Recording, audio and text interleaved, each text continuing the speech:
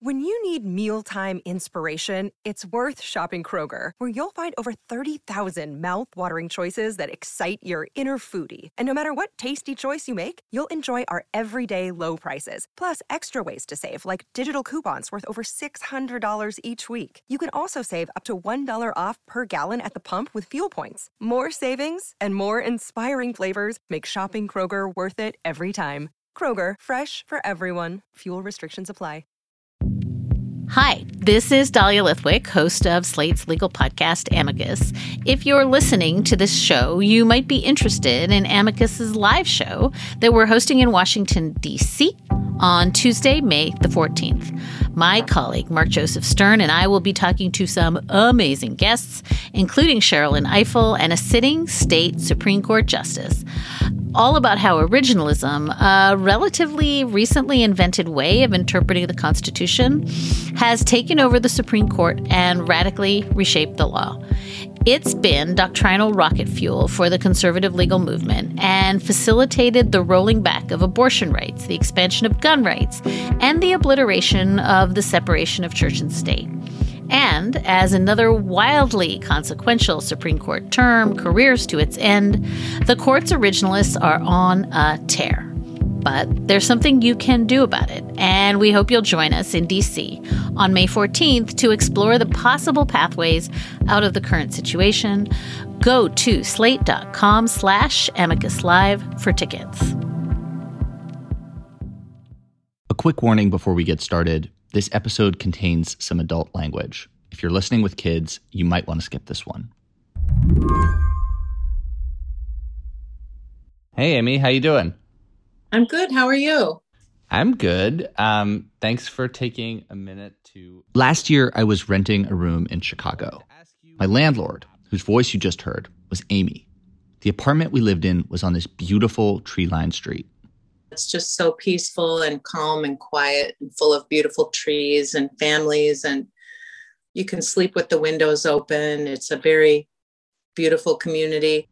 But since I arrived there, Amy's attitude towards this area has changed a little bit because of an app she had downloaded called Citizen that fed her every detail of what was going wrong in the neighborhood. It turned out like one block from my front door, people are being robbed, people are being attacked, women are being assaulted, and there were places I would walk to that I just stopped walking to, like walking to the lake alone. I would never do that now. Started parking closer to work. Really, if I meet a friend for dinner in the neighborhood, kind of scared about walking home. It's changed things a lot. I used to just walk around carefree, not scared or worried. But then as soon as I started looking at that app, I was scared to death. Citizen combines reports from police scanners with user submissions to create an interactive map of all the shifty things happening around you all the time. It's a map, and there's little signs on the map, and you click on it and it tells you what's happening, a fire or people at the Armitage Brown line with guns or whatever it might be. It'll tell you everything that's gone on for the last couple days. It really changed the way she thought about her neighborhood. At the end, when I was on it, I mean, there were a lot of carjackings going on. So I was even nervous in my car.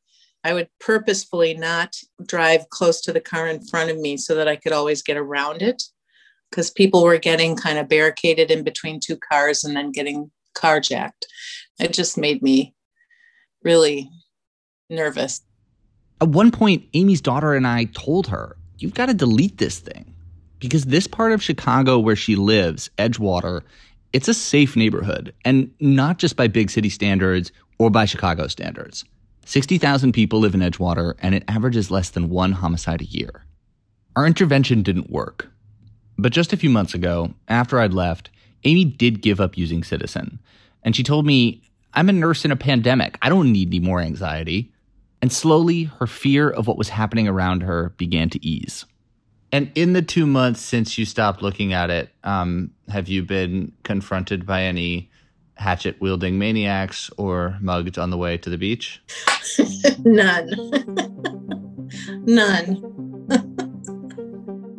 Today on the show, we talked to Motherboard's Joseph Cox about Citizen, an app that his reporting shows is designed to do exactly what it did for Amy.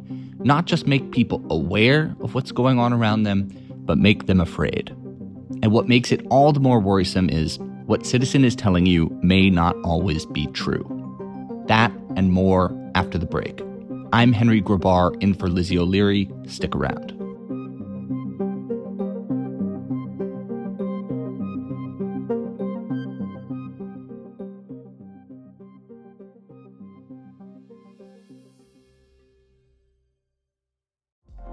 Apple Card is the perfect cashback rewards credit card. You earn up to 3% daily cash on every purchase every day. That's 3% on your favorite products at Apple, 2% on all other Apple Card with Apple Pay purchases, and 1% on anything you buy with your titanium Apple Card or virtual card number. Visit apple.co/card calculator to see how much you can earn. Apple Card issued by Goldman Sachs Bank, USA, Salt Lake City branch. Subject to credit approval. Terms apply. Breaking tonight at 11, the Palisades fire explodes, forcing mandatory evacuations. The blaze broke on May 14th, a brush fire broke out on the west side of Los Angeles. With most of California suffering a severe drought, it was a frighteningly early harbinger of the fire season to come. I'll let Joseph Cox, a reporter for Vice's Motherboard, tell you how Citizen comes into this story. So Citizen started doing what it normally does, which is, inform its user base of ongoing events. But then information made its way into Citizen about the identity of a particular person that Citizen then suspected of starting the fire. This was, I believe, a person currently experiencing homelessness in the city. And Citizen published this person's name, their photo, and put a bounty, essentially, on this person's head. Any Citizen user that could contribute information that would lead to this person's arrest would get $10K, and then eventually $20, and then eventually $30,000 by the end of the night. And all this is happening on this live stream, right? So it's like, in addition to the normal interface of the Citizen app, they have this almost like a TV channel that pops up for users, right?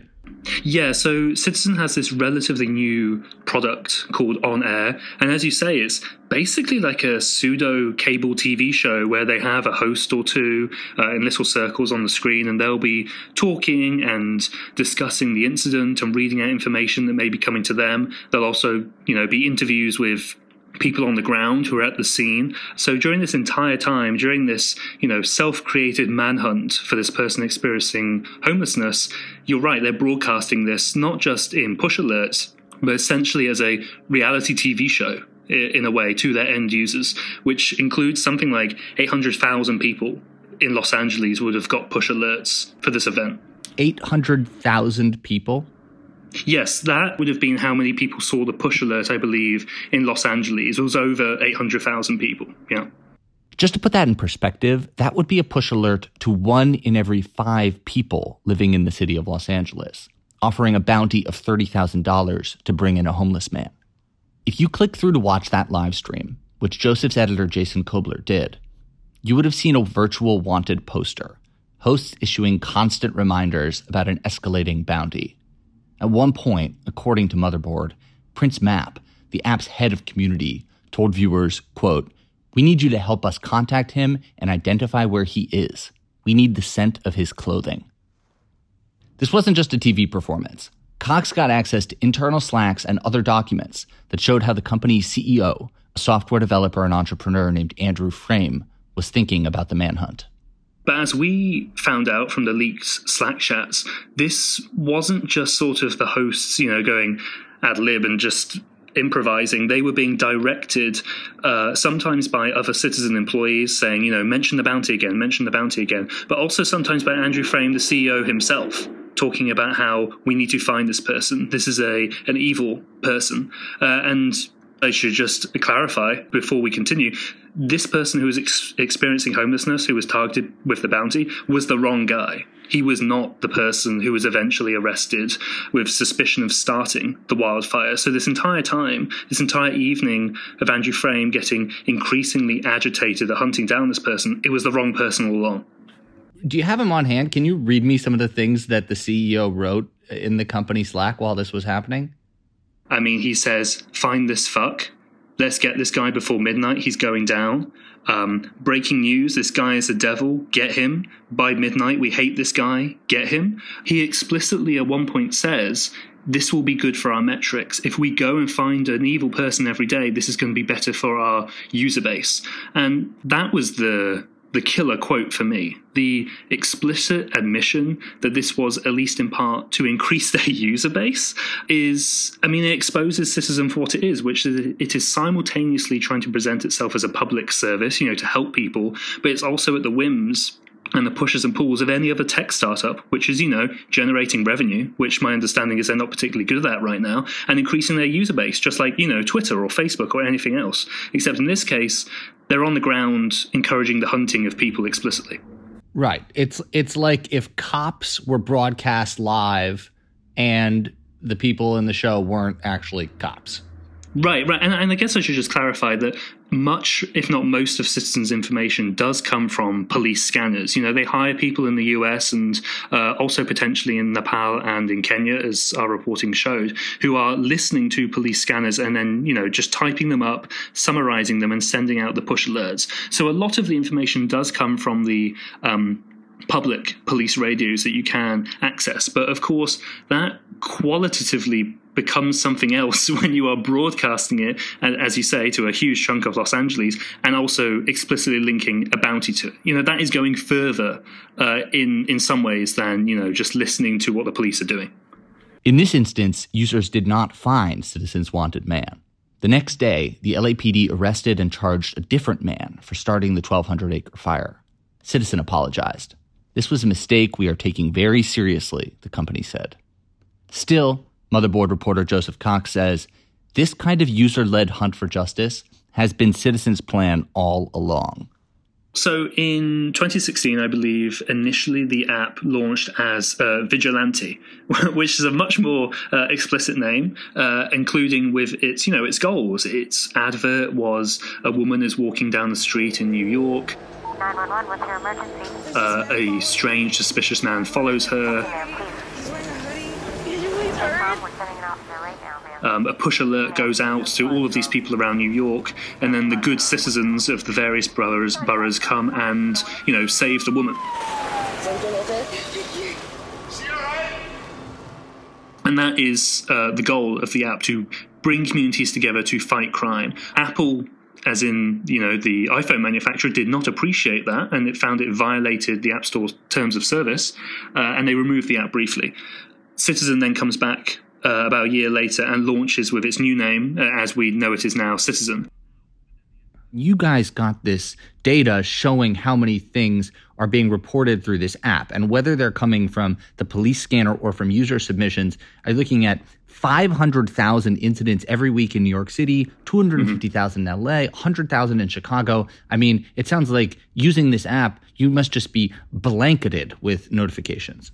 Yeah, I mean, the first time I heard about Citizen was when one of my friends, they actually use it, and they do receive these notifications, and their phone would keep going off, and I would ask, what's up? Are you busy? Do you need to, text someone back or something? And no, it's the Citizen app going on and on and on about what is happening in XYZ.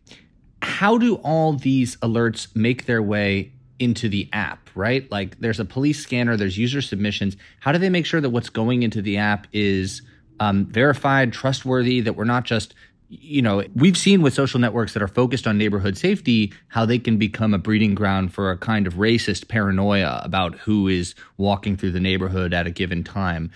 What did Citizen do to avoid that and to make sure that doing something as delicate as corralling all this public safety information, they were protecting people who might get caught up in it? When it comes to the end of the day, Citizen does just publish a lot of stuff, and sometimes it does turn out to be false. I mean, often this can happen with shootings, on the police scanner, they could say shots fired.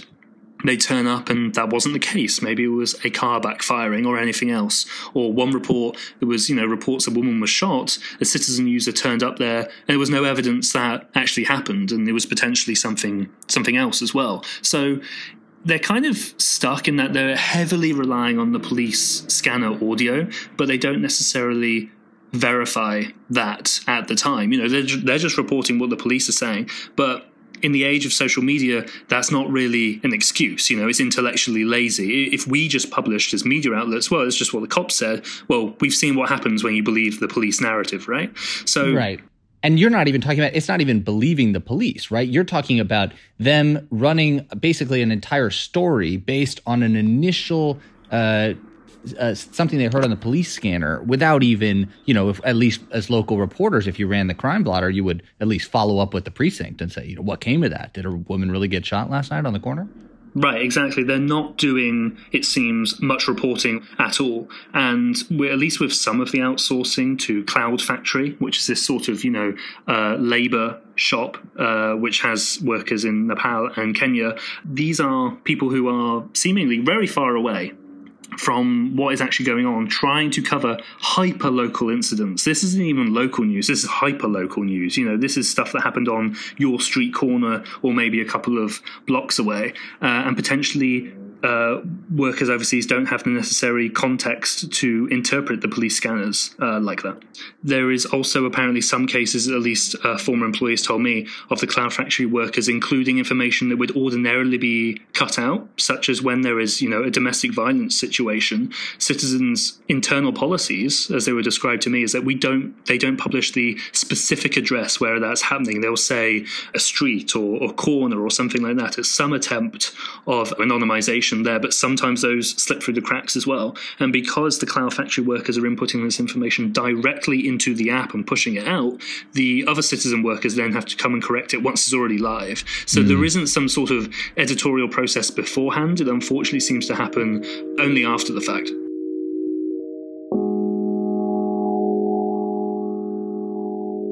When we come back, the manhunt isn't the only way that Citizen is trying to get off your phone and into the real world.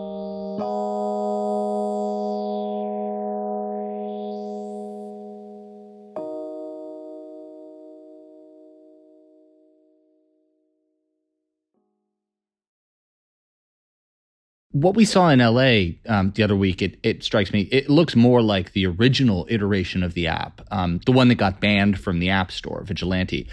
And some of your reporting indicates that while Vigilante may have been banned from the App Store and the app changed its name to the sort of impeccably titled Citizen, that the actual mission didn't change that much. And they still saw the long-term goal as being about users fighting crime.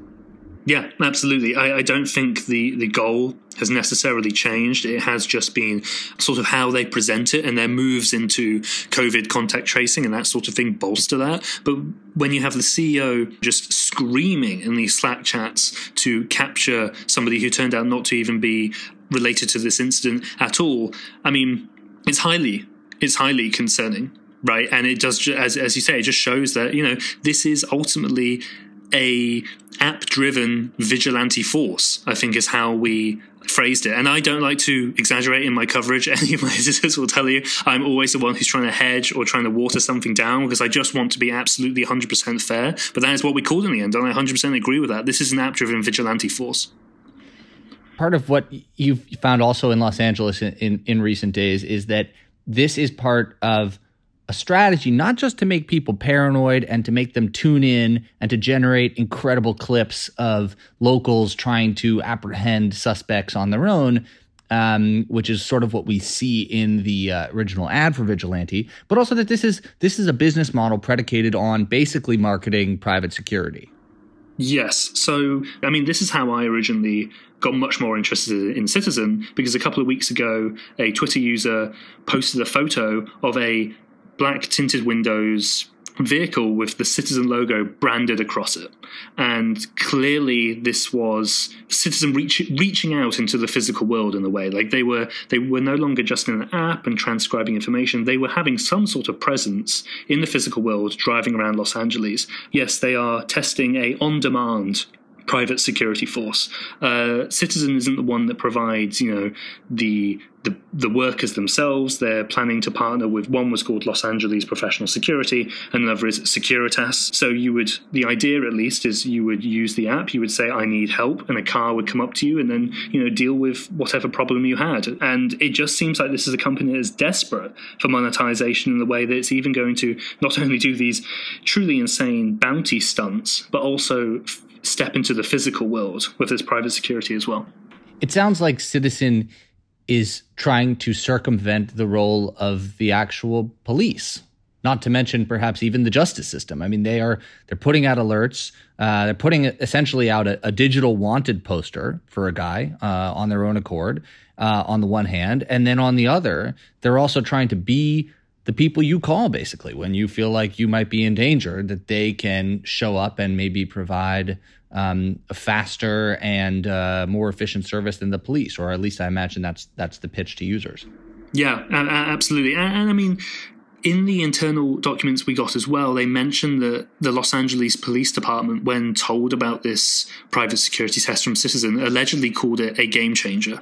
The documents didn't name, who specifically said that, and the LAPD hasn't given a substantial answer to that. But there is a sort of friction there in that, at least in the LAPD's eyes, there is a lot of property crime going on in LA, and they simply can't get their officers to the location in time. So Citizen could potentially fill that hole. But of course, that is a conversation that probably shouldn't be happening in secret. It's one that should probably be happening in public. So the citizens of Los Angeles can decide whether they want an on-call private security force turning up for random crimes.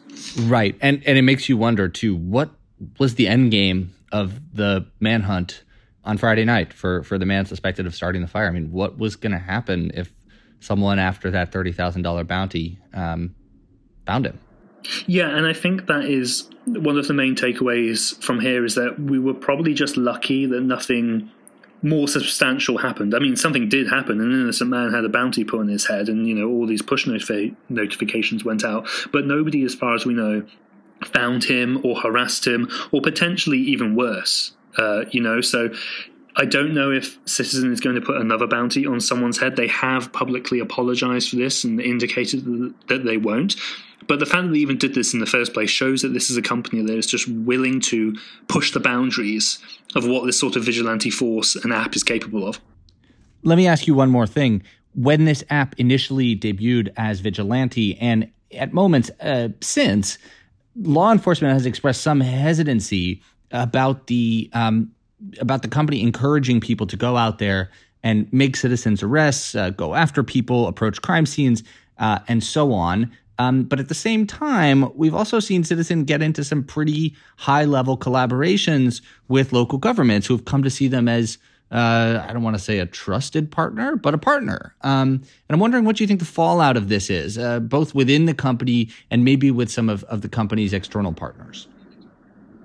Yeah, so immediately after the bounty incident, I believe it was a public affairs official from one of the LA agencies said that this could be potentially disastrous for Citizen, obviously putting the bounty on the wrong person's head. So, of course, there's going to be maybe not a severing, but certainly a blow to sort of the relationship there in LA. But LA has been something of the epicenter for Citizen when it comes to partnerships. They do seem to have some sort of working relationship with the LAPD. So there is a relationship there, and potentially they want to mimic that across the country as well. I don't know where Citizen's going to go from here, as in, are they going to try to partner with more police forces? Is there anything fruitful for them there? But ultimately, I feel like they're going to come back to the same question, is this going to generate revenue for us? Is this going to generate profits for us? And if not, why don't we just do something more radical again, like putting a bounty on someone's head or putting undercover street teams, I just don't know if their product is going to actually be that beneficial for the police, and whether the police would, give any sort of financial incentive to Citizen as well. So it remains to be seen sort of what that relationship is going to be.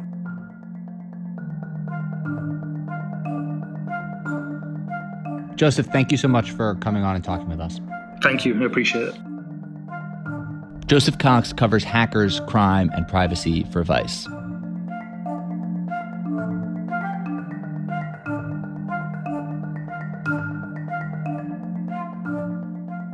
That's our show today. TBD is produced by Ethan Brooks.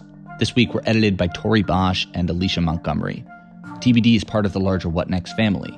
TBD is also part of Future Tense, a partnership of Slate, Arizona State University, and New America. If you missed the episode of What Next on the death of the Capitol Riot Commission, go back and check it out. Mary Harris will be back Monday to host regular What Next, and Lizzie O'Leary will be back here next Friday. I'm Henry Grabar. Thanks for listening.